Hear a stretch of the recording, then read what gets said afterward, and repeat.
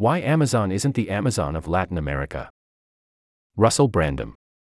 The Argentine e-commerce company Mercado Libre is having a very good year, doubling its profits, thanks to a thriving fintech business.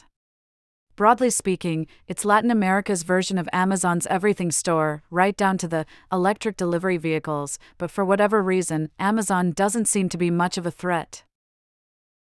It's hard to make a direct comparison between Amazon and Mercado Libre, for reasons our Latin America editor laid out earlier this year, but they're both inescapable in their home regions. Mercado Libre's emphasis on financial software makes it even more pivotal. As skyrocketing inflation paralyzed the Argentine economy in recent years, the company's payment service Mercado Pago became a kind of currency hedge, using investing features to keep deposits from melting away as the Argentine peso lost its value. It's worth considering why Amazon has such a hard time making that leap, or, more generally, exporting the kind of consumer stranglehold it maintains in the US. In the Middle East, Amazon brawled for years with a local e-commerce company called Souq, before finally deciding it was easier to buy the company outright for $580 million. Amazon is faring slightly in India, but still, fighting for a draw against Flipkart, backed by Walmart, and Big Basket, backed by Tata. It's not failing in any of those markets, but its status as the United States' favorite online store doesn't seem to give it much of an advantage. Judging by revenue alone, Amazon's international business looks even more paltry. In the most recent earnings report, only a quarter of the company's retail sales took place outside North America. In 2008, the figure was closer to half. Even more telling, the North America figure grew faster than the international figure over the past year, tipping the balance even further towards Amazon's home turf.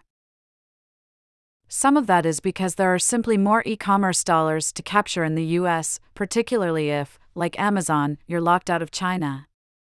And Amazon does have a legitimate international business in Amazon Web Services, which can scale faster and reach farther without such a demanding physical footprint. But the result is that, for millions of people in Latin America, Amazon is known mostly as a hosting provider. It's a lesson in the limits of tech as a category, and a reminder of just how unusual global software companies really are. There's only one Google, and it's roughly the same everywhere in the world.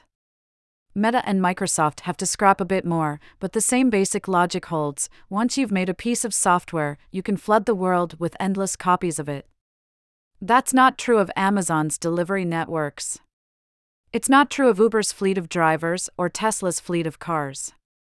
And as the industry comes down from the sugar high of the last 20 years, the threat of Californian invasion may get less frightening with each passing year. This essay was originally published in our Exporter newsletter. You can subscribe here, https://restofworld.org/newsletters/exporter.